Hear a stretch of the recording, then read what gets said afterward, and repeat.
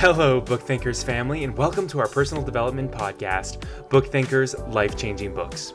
During each episode, we interview one of the world's top authors, and as a listener, you can expect to discover new books, new mentors, and new resources that you can use to achieve more and live better.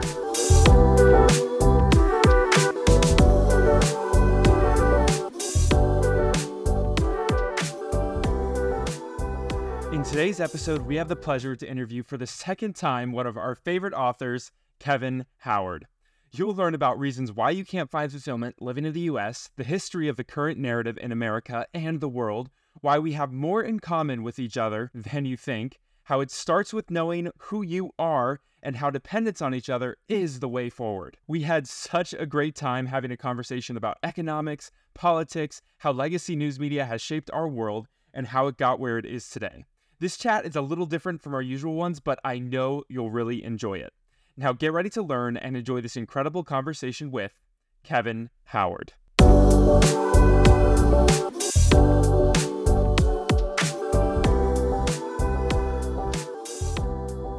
Kevin Howard, welcome to the Book Thinkers Life-Changing Books podcast, round 2. How are you feeling today?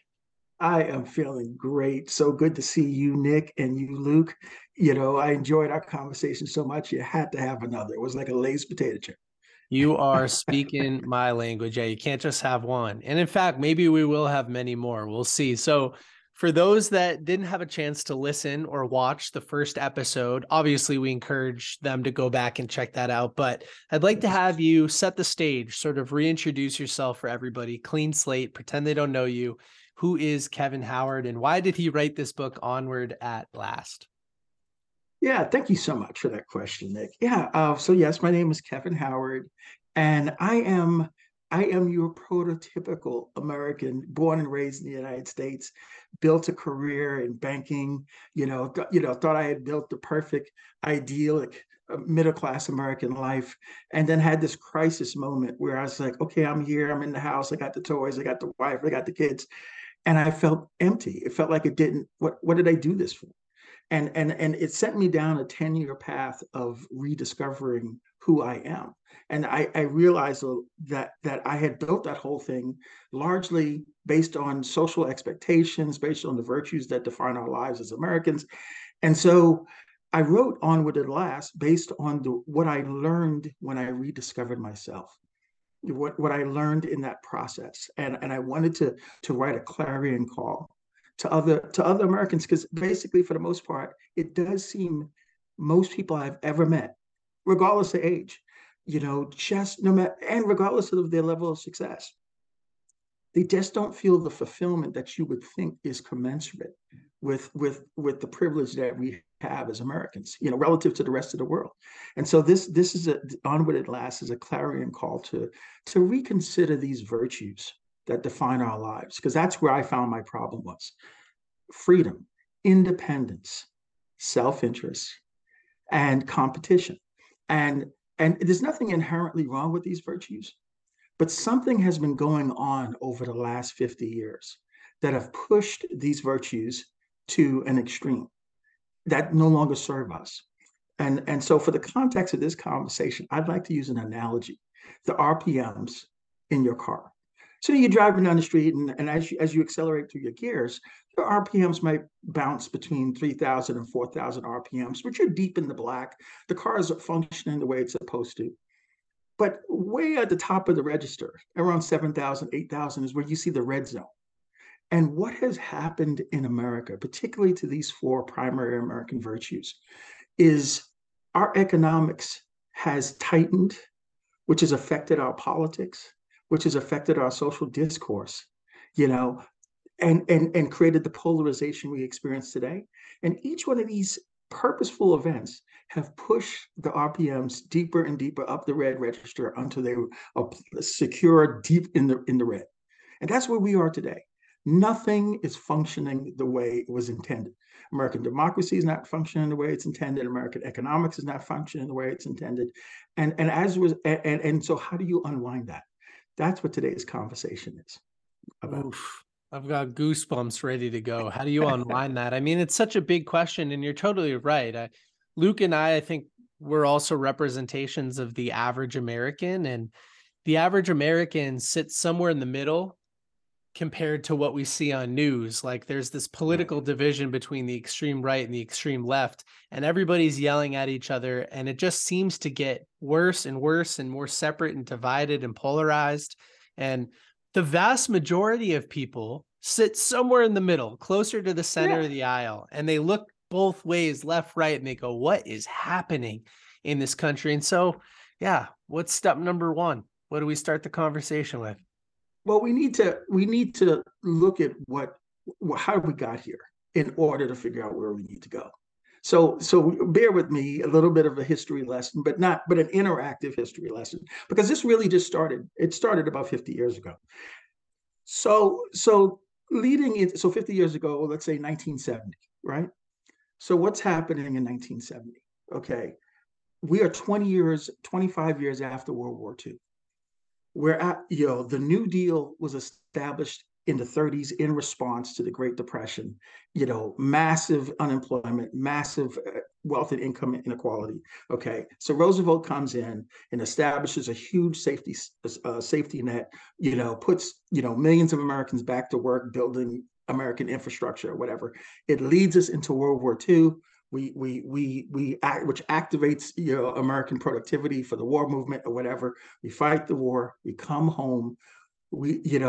Truman and Eisenhower extend the New Deal into expanded home ownership, expanded access to university level education, right?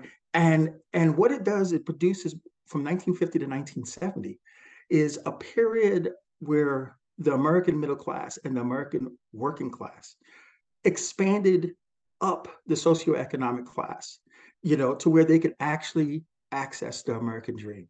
In 1970, the typical working class, non-college educated working class person was, Hollywood always has a way of showing the expression.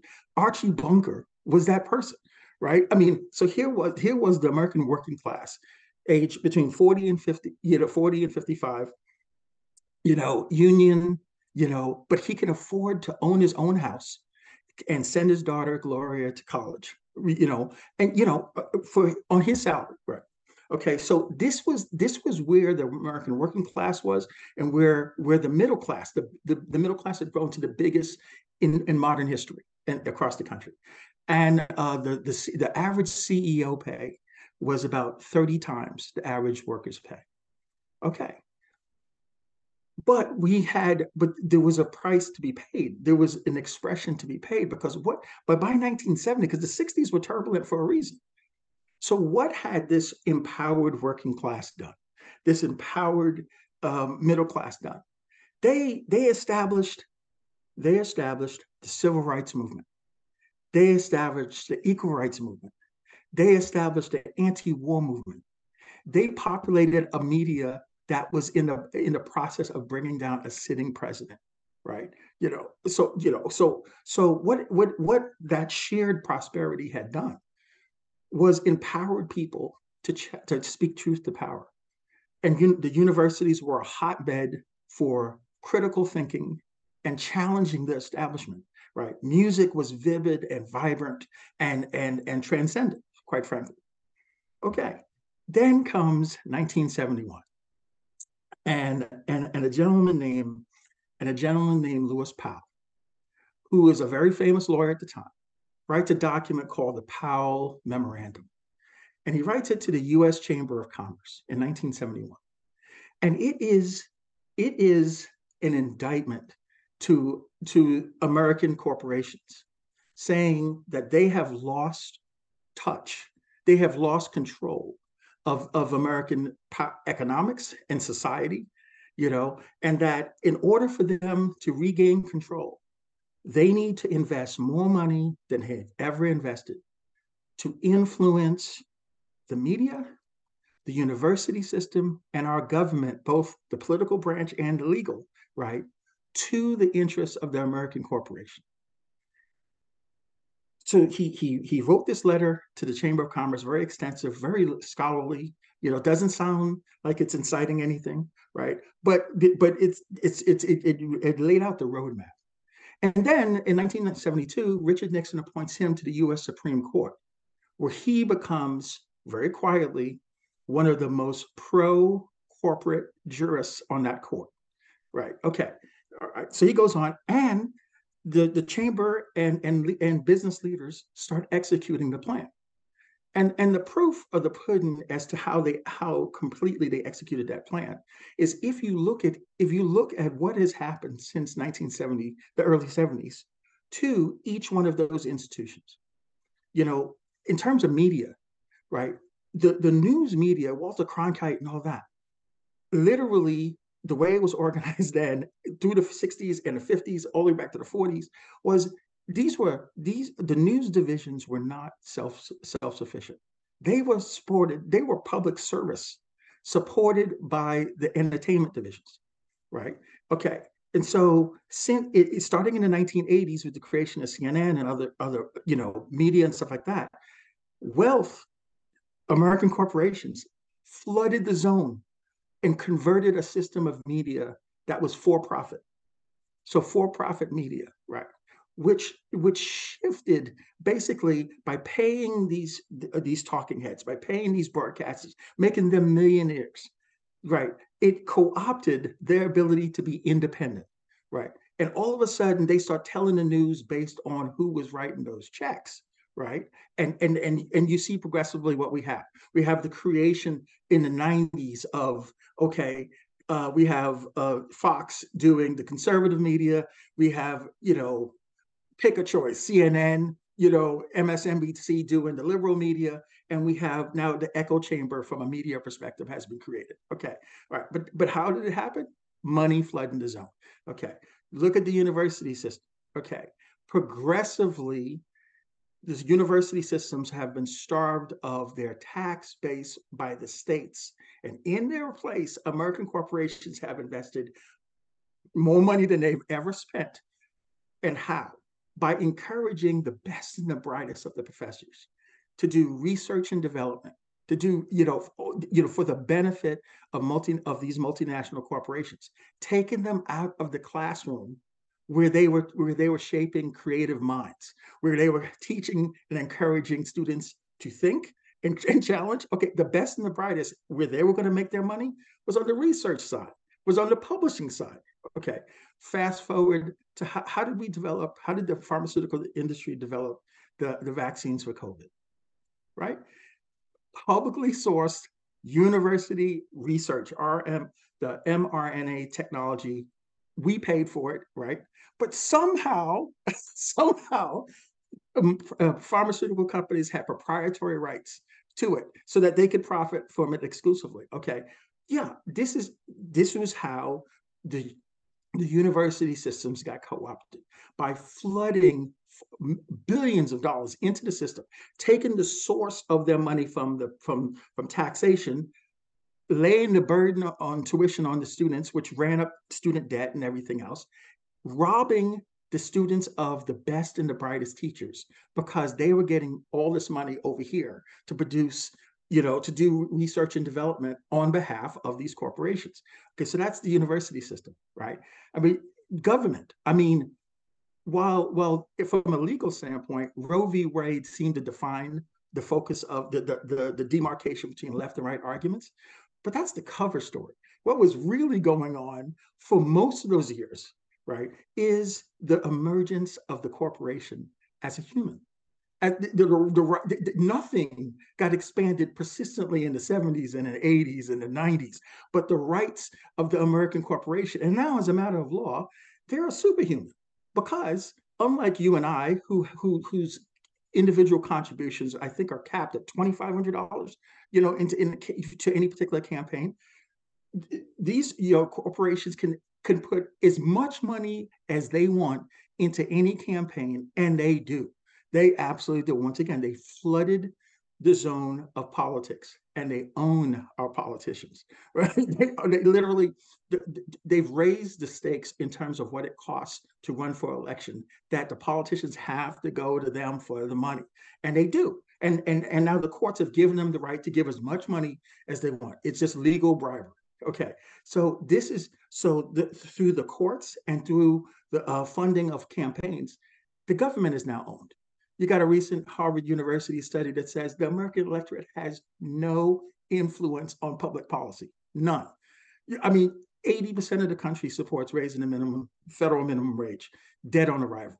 70% of NRA people support, reasonable background checks, closing the gun show loophole, dead on arrival, right? So the American public has no, okay. So that's how the government got co-opted.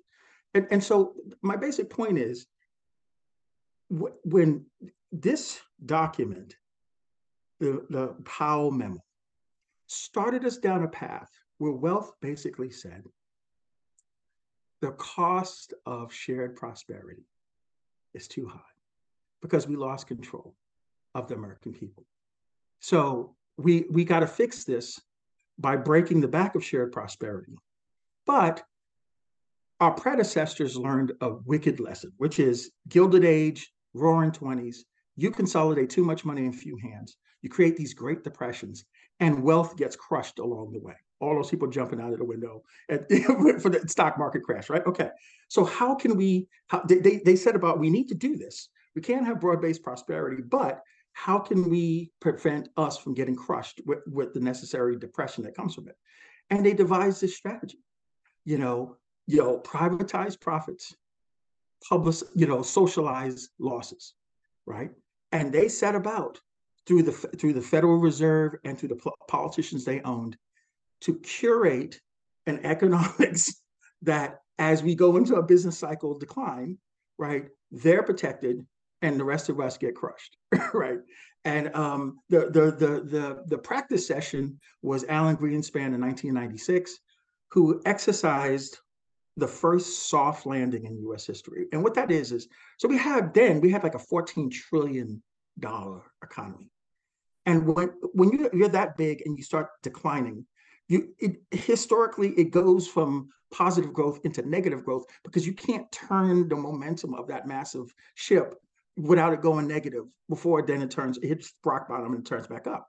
Well, Alan Greenspan did figure out in 1996 how to use with very aggressive federal monetary policy, how to turn that ship before it went negative, which gave Bill Clinton his double a period of economic growth. Okay, but the problem is that didn't solve that protected it. While that would protect wealth from getting hurt, it also didn't hurt the average person. The average person, so it didn't achieve the idea of breaking the back of shared prosperity. So that wasn't going to be the solution. They found the solution in 2008. This is where we demonstrate what privatizing profits and socializing losses is. Is TARP and unpacking the Federal Reserve to cover Wall Street's losses, right? While millions of Americans get devastated. So that's just the top layer. I just wanted to show you the demarcation point was the Powell Memorandum, and then Wealth set about to co-opt the media, the university system, and our government in order to consolidate wealth to themselves, break the back of broad prosperity so people can't hold them to account, right? And create the toxicity we have today. Whew. You said just top layer, and I'm over here. I'm chuckling a little bit because I'm like, holy smokes, this is just the top layer. Well, yeah, I try to. I didn't want to talk 20 minutes, so no, that's the top layer because I want you to awesome. Penetrate it, challenge it. It is. I can tell you, as I realized this, I mean, I had 10 years where I was deeply depressed, angry, like all the things you go through, like with a death, where you're bitter, you're angry, you want to go attack you want to be one of the January 6th. I mean, you go through these frustrations because it's causing a magnitude of pain, right? And these people are just counting coins and stacking. Well, more and more people one nostril, then both nostrils are underneath the water, so I mean, but I want to stop because I want you guys to dive in there with some questions, and then we can kind of penetrate, for our listeners. Yeah, well, I want to back up just a little bit because I'm curious. Number one, how did you get so interested in all of these things? Because you've delved deep into all these topics and you've delved into the history of it and everything. So just backing up a little bit, how did you yourself get into this? Yeah, well, interesting. I wanted to be a banker, you know. And so when I went to college, I didn't want to be your run-of-the-mill banker. I didn't want to get a finance degree and then go get my MBA. To me, that was the beaten path. I wanted a different lens to analyze risk. And so I got a bachelor of science degree in economics, and I went and got my law degree.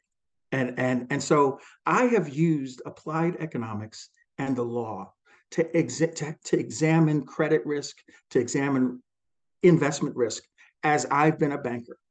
And my primary focus was to help young entrepreneurs grow their businesses, to customize the kind of financial services they needed in order to make their dreams come true. Right. That was my passion, and I loved it. So through that lens is when I started the law, which is the politics, which is the courts, and the economics is where I started seeing why is it, and this career was occurring during the 90s into the 2000s. And it used to be so much easier for a person to save up a little money and start a business, right? And then build something, right? And I watched progressively over 20 years how that became nearly impossible. And and it's why. It's because progressively leaders were tightening the screws on who gets paid for what they do, right? Right. And therefore, if you can't build savings, you can't start a business, which is why new business formation has collapsed in America relative to where it had been. So that's how I got interested in it. I noticed it while I was trying to help these entrepreneurs and customize financial services down through the years, and then it became a source for, well, why am I so disillusioned? As I thought I had achieved my American dream, and so it gave me the information I needed. It can feel so hopeless. I was going to say hopeless for people listening today. And I'm wondering, do you have any? I don't know. What's the positive? What's the positive outlook? Is there any positive outlook, or Oh, are there's we all just total. are we all just screwed? No, there is total positive outlook, Luke. Here's the joy. It's still a democracy. You know what? Do you know why it costs so much to run for election? It is because each of us have been convinced that our vote doesn't matter. Putting some effort into figuring it out doesn't matter because so therefore in order for us to even know who's running, they have to spoon feed, they have to pay for advertising and this and that. This is as sophisticated as your generation is on the internet. It seriously, less than an hour in any election, you could find out everyone who's running, what they did, what's their background, what they stand. No one has to spend a dollar to get you that information, right? It's because people have been convinced not to spend that hour that they don't do it, and therefore elect people who actually serve them, right? Okay, so the answer is yes, we can reclaim our sovereignty. We could take back our democracy. We could have the government actually serve the people by remembering that we are so much more than what society has convinced us we are. We are so much more. We are so much more powerful, you know. And that in fact, once we remember who we are, that we are individual members of one interdependent human family.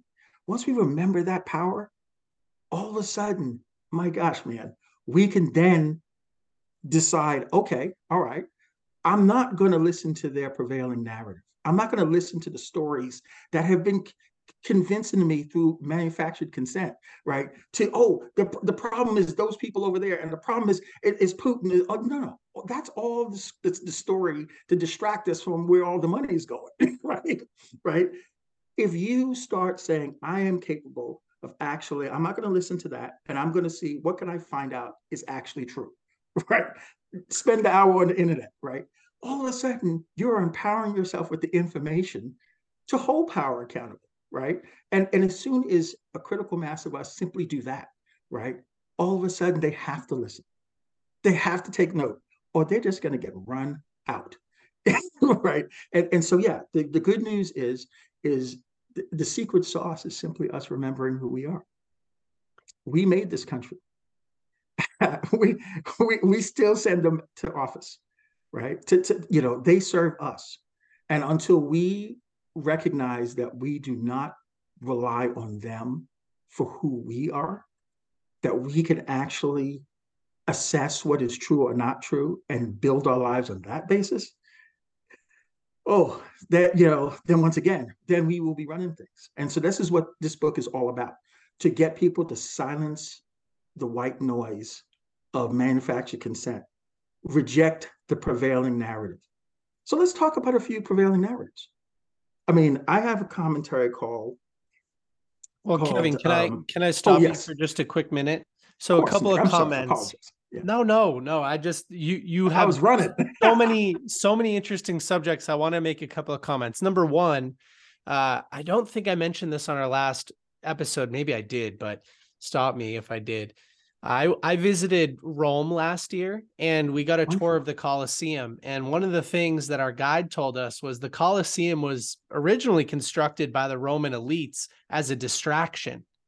There were entertainment shows every single day of the week, and it was free admission so that poor people and slaves could attend these shows and get wrapped up in the entertainment to forget that everybody who actually matters is over here, like you said, just stacking coins all day long, right? So that's what these political sort of like these things that get thrown in our face all day on the news that are literally manufactured to generate animosity and get us angry and yell at each other. It's all a distraction. So I wanted to mention that. I also, before we move on, I wanted to get your thoughts on, if you saw it, Robert Kennedy Jr.'s speech the other day, because he talked about like breaking that bond between corporate America and the government. Yes. So I thought that was pretty cool. Oh no, he's amazing. And once again, he specifically talks about breaking the prevailing narrative, showing how much of a lie and how much of a manipulation. I saw an interview with him recently, similar to this speech, where he was talking, it goes all the way back to, okay, how we've made Iran an enemy. Right, how we overthrew their democratically elected government in the 50s and installed the government that led to the Shah so we could get cheap oil in the United States, and why that ultimately led, when the Shah was going to die of dying of cancer in the 70s and he needed protection, we arranged for his protection to leave the country, and why the first thing that weakened country did was attack the U.S. embassy. No one gave us the explanation, but we make these enemies. And so no, Robert Kennedy Jr., he is huge, and I'm fully supportive of him, only because, again, he's speaking empowerment and he's speaking truth, to power, and they don't like it. They don't like it. You're not wrong. They don't like it. All right. Sorry, I had to jump in there and add the Coliseum comment, and I wanted to get your thoughts on RKJ over there. But yeah, back to what did you want to bring up next? Well, yeah, so the process of discovering who we are. Hello, Book Thinkers family. A quick word from today's podcast sponsor. Today's episode is sponsored by Audible. Audible is the leading provider of spoken word entertainment and audiobooks, ranging from bestsellers to celebrity memoirs, business, and my favorite, personal development.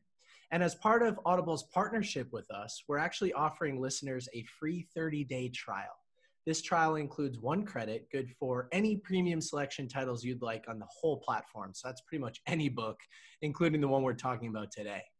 That book is yours to keep even after the trial is over. Now, this trial also includes access to Audible's Plus catalog of podcasts, audiobooks, guided wellness programs, and Audible originals. You can listen all you want, no credits needed. Now, everyone on the Book Thinkers Instagram knows that I love physical paper books. There's nothing better than having a book in your hand, scribbling notes everywhere in the margins. I kind of tear those things up. But I've been completing an additional 20 to 30 books every single year using Audible by listening when I'm in the car, doing chores around the house, or while I'm on my morning walks or runs. You could take advantage of this free trial by clicking the link in today's show notes or going to www.bookthinkers.com/audible trial. You will not regret it. Now, back to today's episode. is to break away. I mean, so much of how we think has been has been influenced by how the world is presented to us, how the labels that are given to us, who has been scapegoated, right? As soon as the average person recognizes that, okay, this person who has been totally vilified, right, is that it's not actually true, right? They will do that just like any lie. All of a sudden, they will start asking questions. They will start believing that, okay, even from their trusted source, because that's the thing, whether it's Fox News or MSNBC or CNN or whatever, they're all doing it from a particular perspective, serving power, right? Okay, so let's take the current most vilified person, like Putin. How about Putin? Okay, all right. So the prevailing narrative is that uh, uh, uh, an aggressive and the new Hitler has arrived in Russia, and he has engaged in a naked attack, unprovoked attack against the Ukraine, and that everyone needs to rush to Ukraine's support and help. Okay, so what is okay, and so that's and so we gave Russia the economic death penalty. We seized their U.S. dollars everywhere. We banned trade with them universally, right? We cut off their central bank from the international trading system, right? This has never been happened to a country that's in the G20. No, never happened to any country in the world. Okay. And we did this because of this naked aggression against Ukraine. But what is the story behind what's going on between Ukraine and Russia? Okay. Well, we could, just all we have to do is start going backwards a little bit. Okay. All right. So the Ukraine was given their independence by the former Soviet Union in the early 90s, right? And Gorbachev was negotiating with George H.W. Bush, first Ronald Reagan, but then George H.W. Bush. And basically the idea was this: the Soviet Union was agreeing to dismantle their empire. And their hope was that we would integrate them the way we did to Germany and Japan after World War II, right? So they said we will dismantle, allow to be independent, all the satellite states that we control. We will bring the nukes back to Russia safely so that they would not get in the hands of any terrorists or whatever. They went as far as saying they will support the reunification of Germany and support a reunified Germany joining NATO. The condition is that NATO would agree never to expand east of Germany. There were 13, 14 Warsaw Pact nations that were a security buffer between Europe and Russia. Now, any cursory view of history shows that the threat between Europe and Russia always comes from Europe. It's not from Russia to Europe. So you could look at how many deaths were in the Napoleonic Wars, how many deaths were in World War I, how many deaths were in World War II. I mean, rightfully, we speak of the 8 million Jews. Rightfully, horrible, heinous, unthinkable. But up to 27 million Russians died in World War II. Okay, so the former Soviet Union had a security buffer, very much like the United States has the Monroe Doctrine. The entire Western Hemisphere is the security buffer of the United States, which is why we escalated in the Cuban Missile Crisis, because the Soviet Union was violating our security buffer by putting into intercontinental ballistic missiles in Cuba. So here, the Soviet Union said, we're going to dismantle, and we're asking you to respect that security buffer. All of them will be independent. All those countries, including the Ukraine, a condition of their independence was that they would not join NATO. They would be neutral, like Switzerland. Okay. All right. So this was happening. And since that agreement, that was a private assurance. And by the way, private assurances is how the Soviet Union and the United States dealt with each other to solve the Cuban Missile Crisis. So these are serious things that leaders do, right? Okay, so after that private assurance, we accelerated the expansion of NATO east. I mean, we have Poland is in NATO, and Poland has intercontinental ballistic missiles on the border of Russia. Okay, but what really broke the back of Russia, and they complained bitterly as we entered all these countries in at the United Nations. Okay, is when we overthrew, when we, always black ops, overthrew a pro-Russian Ukrainian government and installed an anti-Russian government in Ukraine in 2013, who then turned around and killed tens of thousands of Russian Ukrainians, right? And changed the Ukrainian constitution that allowed them to join NATO. And then by the time Zelensky got elected, right, they actually start talking about joining NATO, which is when he pushed the troops to the border of the Ukraine. So the question actually, based on history, is who is the aggressor in Ukraine? I mean, what is NATO's interest, in destroying the security buffer for Russia, other than to instigate? What are they supposed to do? What would we do? What did we do? Right? I mean, all you have to do is ask yourself: if Canada signs a nuclear security treaty with China, and China endeavors to put nuclear weapons in Canada, we are all going to find out how sovereign Canada is. Right? Okay. Facts. So, right? Right. Okay. So this is the story. This is the truth about what's happening in Ukraine. And guess what? The rest of the world knows it. The global South, Brazil is making a laughing stock. They will fuse to buy into the narrative and are negotiating for peace. Right? I mean, the Russians and Ukrainians would have had a peace deal if the United States didn't get the British Prime Minister to go there and squash it. The idea is, so this is an example of how the prevailing narrative is not true, is designed to invoke hatred and take our attention, suck the oxygen out of the room to push us in one direction or another. And it's been going on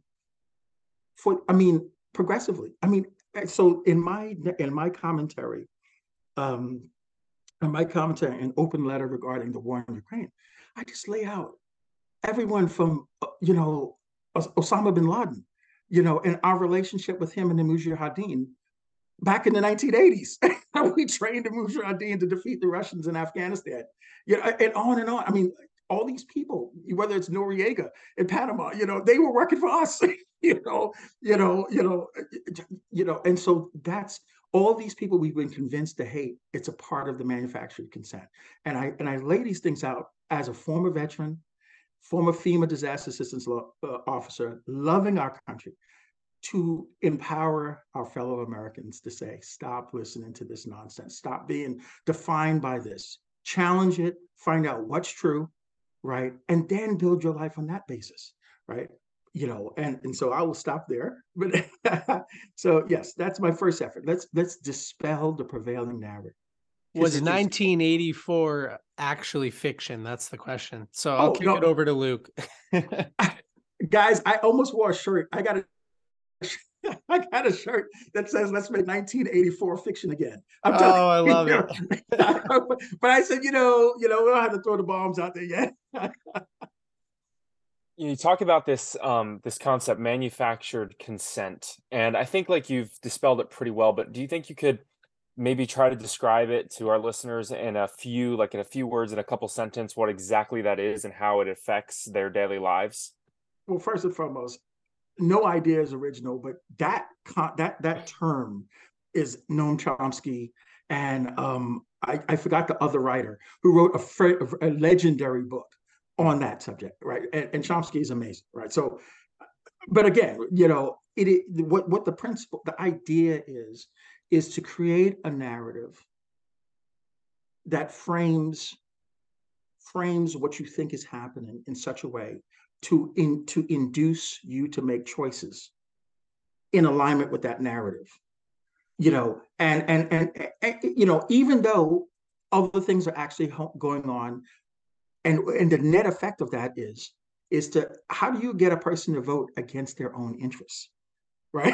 you convince them that they're voting for X, Y, and Z, and the people that they're actually voting for betray them and betray them and betray them. And I can show you, and I have commentaries to show you how for example, each of the last 4 presidents have absolutely betrayed the electorate that elected them. And this is ultimately what led to Trump, right? And why it's so sad that we don't understand why 70 million people voted for Trump in 2020, more than in 2016. Right, that we just want to put them under the rubric of misogynist and put whatever label you want to give them. When a lot of those people voted for Obama, and a lot of those people would have voted for Sanders, right? But they voted for Trump because the last thing most of the American electorate wants to do is support either establishment party. I mean, there was a recent poll that said, and this first time in U.S. history, 23% of Americans identify as Democrat, 21% identify as Republican. A huge plurality, a majority almost, identify as independent, right? But who are we giving them to choose from? And candidly speaking, the Democratic Party is the absolutely most undemocratic of the two establishment parties, right? So, and let me give you an example of what I'm talking about. And again, this is besides left, right, and center. It's just what is the party doing? So in 2020, I mean, 2016 was bad, and we could talk about how the Clintons cut the deal to raise money for the super delegates. But in 2020, okay, for the first time in our democracy, one candidate either won or tied the first three elections. Bernie Sanders and Buttigieg tied Iowa, essentially, in terms of number of delegates coming out of the Iowa caucus. Bernie won New Hampshire and crushed the field in Nevada. Okay, then you had 2 weeks for Super Tuesday, and the Democratic establishment was scared. So they pulled out all the stops. No, put on your memory caps and tell me, and for the audience, the last time you heard something like this happen. In that 2 week period, Pete Buttigieg, who was right behind Bernie, and Elizabeth Warren, who was right behind Buttigieg, who were legitimate candidates for the nomination, drop out of the election and throw their support to Biden, who's like number 5 behind, right? Okay, if you want to talk about banana republic, the fix is in naked republic site. There it is, right? There's no way anyone who would announce for the presidency and build their career to get to that point, and they are actually competitive, right? Right. We're only 3 contests in. We drop out to throw their support to someone behind them. Just stop. Okay. But that's what they did to get Biden, right? Okay, and what all I'm saying is the American electorate is trying to get non-establishment people to lead, right? And the Democratic Party is hell-bent on preventing that. And look what they're doing now. No debates. It don't matter that Robert Kennedy Jr. is 19% and Marianne Williamson is, your 8 to 10% and stuff like that. Totally legitimate. They have the kind of support that the governor of Florida has in the Republican side, and yet we can't even get on the stage. But it's like ridiculous to even talk. No, that is what the establishment is doing to try to stop our electorate, our people, from having their point of view heard. And so, but see, they're forgetting the lesson of our forefathers. I mean, if you prevent the peaceful means of exercising power, you create January 6th. You're radicalizing folks because you're destroying their faith in the democratic process, right? So I don't know where the end game in the Democratic Party is, but the bottom line is we are empowered to take it back, but it starts by dismissing the narrative. Start checking the facts. Don't trust any mainstream media, right? Because they're all in on the game. They're all making the money. They're all getting paid by the same sources. We need to reclaim our sovereignty. Kevin, are you interested in getting involved in politics at any level? No. See, okay, everyone has their lane in terms of what they can do for effectiveness. My lane for effectiveness, my particular skill is I happen to be the person who just, because I'm as an analyst, I tend to connect dots from different areas and I see a trend that makes sense. In this context, I see as my highest purpose, given the kernel of information to our fellow Americans, right? To say, okay, here's the glitch in the narrative so that you can do what comes natural. Start asking questions, start penetrating, start, and you start seeing, and then, because part of that, if I can do that, this is what changes this country. I mean, when Thomas Jefferson said, you know, we hold these truths to be self-evident, that all men are created equal. No country in the world felt that way. No country, that was not, it wasn't unto a critical mass. I'm trying to be that seed to people to say, if you could simply get back in touch with who you are, if you could get back in touch with what works in your life and not what everyone has told you and not these manipulative influences on the outside, you will discover, one, that you're powerful, that you can make a difference, that you can transform your life, that you can find fulfillment, and that we can build the society that we thought we were all going to be a part of until we woke up into this American nightmare. So Yeah, that's use of my time. I wonder what the best way to amplify a voice like yours might be. I mean, you see that the establishment, I mean, they just shut down Tucker, right? So Yeah. there goes a Yeah. voice that starts to speak out and think a little bit differently and look back on past decision making and understand where influence came from and stuff like that. One of our past podcast guests, Patrick Bet David, just offered Tucker $100 million over the next 5 years to join his team at Valuetainment. So we'll see how that goes. But yeah, what do you think the next step is for amplifying a voice like yours? I mean, obviously, the more people that you reach, the bigger of an impact you'll have. You'll help people wake up to some of these Yeah. types of things with your commentaries. Well, first and foremost, I think it's a good thing for Tucker because exactly right. Where is the trend?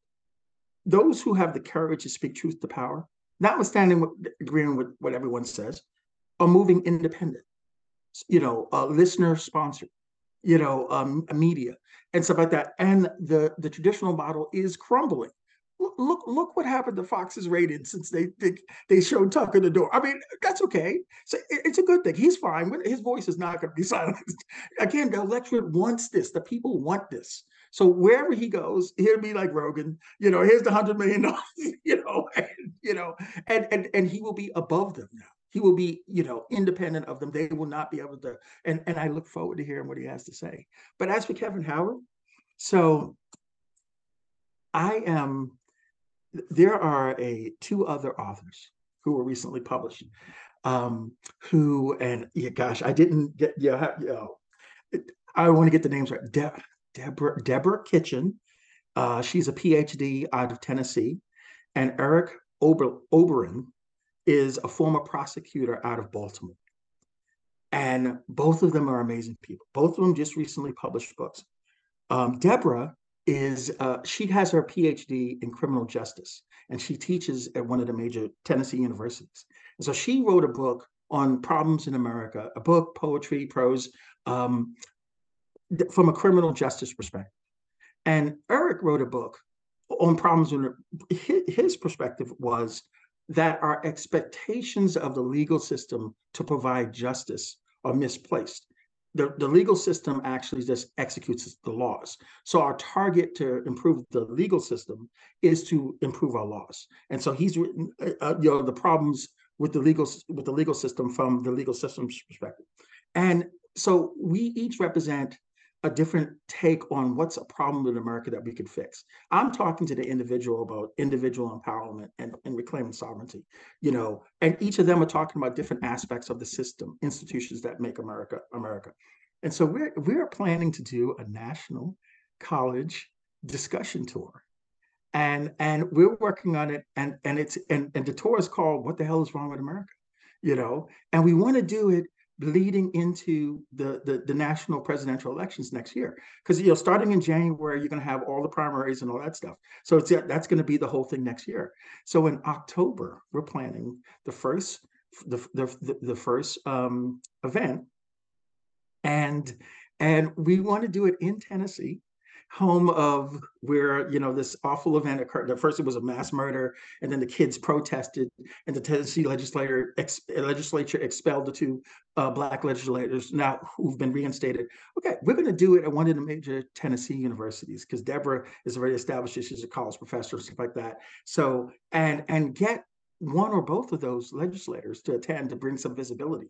And the point of these events, we will read excerpts from our books. We're engaged in a conversation of how of like we're discussing here, and then we will engage the audience. And we're hoping to catch fire in terms of catch the attention of the nation when they're looking in the direction of who should be our next president. And to say, okay, but let's do it in a context where we're reclaiming our power, in a context where they can't buy it, by challenging the narrative, holding truth to power. And maybe we could actually inspire a third party. Maybe we could actually inspire, like I said, I big supporter, left, right, center. We need independent voices who are not simply serving wealth. And the things, I have nothing against wealth. I have nothing against wealth, but let's be clear. Uber wealth has waged war on everyone else. And the impact of that is the boomer generation is the last generation where they did better than their parents. Generation X did not do better than the boomers. The millennials did not do better than X, and I'm an X, right? And Gen Z is not even going to do better than the millennials, right? Everyone, broadly speaking, there's always exceptions. But my point is, how'd that happen, right? And so we really, really, really need to have this conversation. And then maybe we can get a president who can actually make a difference. Because as far as I'm concerned, it ain't Biden. And if the choice is Trump, I'm like, shoot me. Come on. And again, I understand why people vote for him. But the sad thing about the manufactured consent is he's not going to solve the problem that people are voting for. He is the establishment. He's the billionaire establishment. He owns the politicians. He's the okay. So when do you know the comedian but he's I'll think of his name. He does a skit about the Trump voters. Farrell. No. Well, I'll think of it if it comes to me. But yeah, we're hoping to use the tour to start the conversation that maybe we can get a third party thing going. Well, if you make it up in the Boston area, I'm there. That's for sure. Are you kidding? We are definitely coming up. You talk about a wonderful place. I love Boston. I'm originally from New York, so hey, forgive me, but I love Boston. You have so many great universities. So we will, if we can, our thought process would start in Tennessee because of Deborah's influence there, and it happened to be a hotbed. We'll go to Baltimore, where Eric comes from, and maybe the University of Maryland or somewhere in that area where he was a prosecutor. Then we'll go out west, but eventually we will swing back. Of course, we got to go to Boston. I love it. Tour without it. I have a few more minutes. Luke, I feel like I hogged most of the questions here, so I want to give you a chance to ask a few before we wrap up. And man, it's all good. There's so much to unpack, I feel like, and just so many questions, so many things I want to ask about, like what can Gen X do? What can Gen X do? What can the boomers do? What can Gen Z do? Like all these different generations, how can we all like come together, work together to fix all these problems, like you said, the American nightmare, because I feel like that's where we are, and we need to start to change these things. So I guess maybe that's what we can wrap it up with, because I know you need to go, Nick, but maybe we can wrap it up with, what is something that an individual can do today to start reclaiming their sovereignty and also to start helping change the establishment as it stands today? Great question, Luke, and I appreciate you asking it. And it's going to sound trite because it's not, it's not like it's a secret, but it's something we're not doing. It's so important to silence the external noise and take a good, sober look in the mirror and get to understand how that person thinks, how that person that you're looking at, what do you value, not what society expects you to value. You know, what about your actual lived experience shows you what actually works and what doesn't, as opposed to what you are told works and what doesn't. Because the more you get in touch with that person, the more you will realize what is true, the more you will realize how the external is so much lies and manipulation, and how you can dispel it like that by recognizing, oh, okay, it's been the Truman Show. And now I see the sky is actually closed. Okay. And nothing will ever be the same. That will just start a journey of conversation, of question, and one of those things, and the starting point for that discovery, because I know that sounds very theoretical, just focus in on how you survive each day. Get back in touch with that, because we literally have forgotten that we've had that conversation. We don't produce the food we eat. We don't produce the clothes we wear. We don't produce the car we drive. In order for us to have a good day, so many other people have to do what they do well. And when we have a bad day, it's not just because we made a mistake, it's because someone else made a mistake and it affected us. When you start realizing that's who you are, that you are a part of an interdependent, symbiotic relationship with the broader society, it will change your perspective on not only who you are, but who the stranger is. It's not stranger danger. That person is doing something that's contributing to your well-being. And if you close yourself off from them, you're closing yourself off from a very important part of how you get by. And if you could just switch that filter from this independent filter, thinking about myself first, to thinking about us, it opens up a whole range of possibilities that you never considered, based on the fact that you've been convinced that the only way you're going to get by is fend for yourself. Well, that's actually not how you live. So that's what I mean. Start in the mirror, get to know this person, get to know how you function each day, and then build your life based on that truth and judge everything else by that. I have such a hard time not jumping in. I need to use more restraint, like a triple unmute button. But Kevin, I wanted to add that over the last couple of years, I've been fortunate enough to travel to about 20 different countries. And what you realize all over this world is people generally want the same thing. They want to provide security to their families. They want to enjoy what they do. And that's about it. Nobody's out to get you. And places like New York City, where there are so many people that it's simply an inconvenience to walk from A to B, like, we need to adjust how we're living in certain places so that other people are not seen as an inconvenience and they're seen as, part of a bigger whole, like you're talking about. All right, I'm back on mute.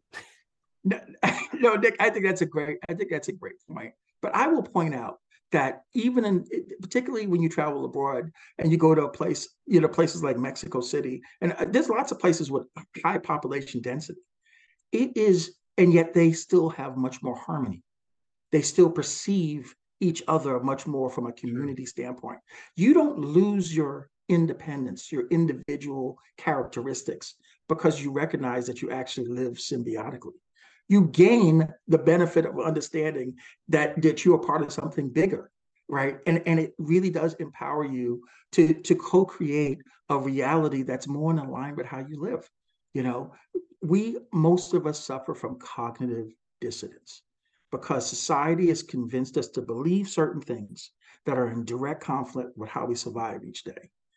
Nothing in nature lives independently. And that's not a bad thing. It really is not a bad thing. So that's my takeaway message to everyone.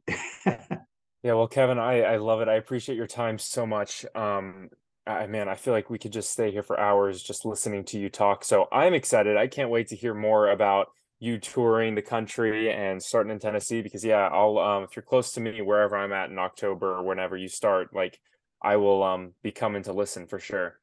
So Well, with that, but yes. no, go. No. Go ahead, Luke. No, please go ahead. No, I was just going to just for us to wrap it up, I was just gonna say, for people who are listening that want to learn more about your work, what you do, and get more involved, where can they go and what can they do? Well, they can get more information about my book, Onward at Last, from www.onwardatlast.com. They could purchase the book, which is in hardcover. It's on an audiobook on iTunes, and it's a Kindle ebook on barnesandnoble.com, on Amazon, because it is distributed through Ingram. So anyone's online bookseller will have it, so please do that, including Target. I was surprised. And Powell Books in Portland, so please go and look for Onward at Last and take a look. If you can't afford the book, and I totally get it, this is about the message. If you go to my website and go to the blog page on my website, all the commentaries are available for free. The point is for you to get the message that you matter, you are important, you are powerful, more powerful than these people would want you to know. And so that's how you get in touch with me. And leave comments, please. And because I want to hear your thoughts, because this is an interactive discussion. That always makes me, it gives me goosebumps when somebody sits there and they say, "You matter, you have power," because it's so true. And I try to tell people that all the time. So thank you for spreading that message. Thank you for spreading your word. I tell you what, it is something that more people need to listen to and hear. So can't wait to share this and continue sharing your book with our community. And yeah, can't wait to keep following along as well. Hey, thank you so much, guys. And once we get the tour going, maybe we could circle back around for another podcast interview. And we'll bring Deborah and we'll bring Eric on, and and it'll be another great conversation. But thank you so much for having me today.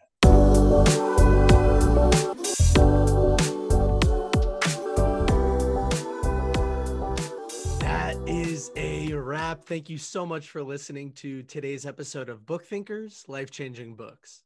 It would mean the world to us if you could write a review and share this episode with a few of your friends. I mean, these books truly have the power to change people's lives, and by reviewing or sharing our podcast, you're helping us make an impact.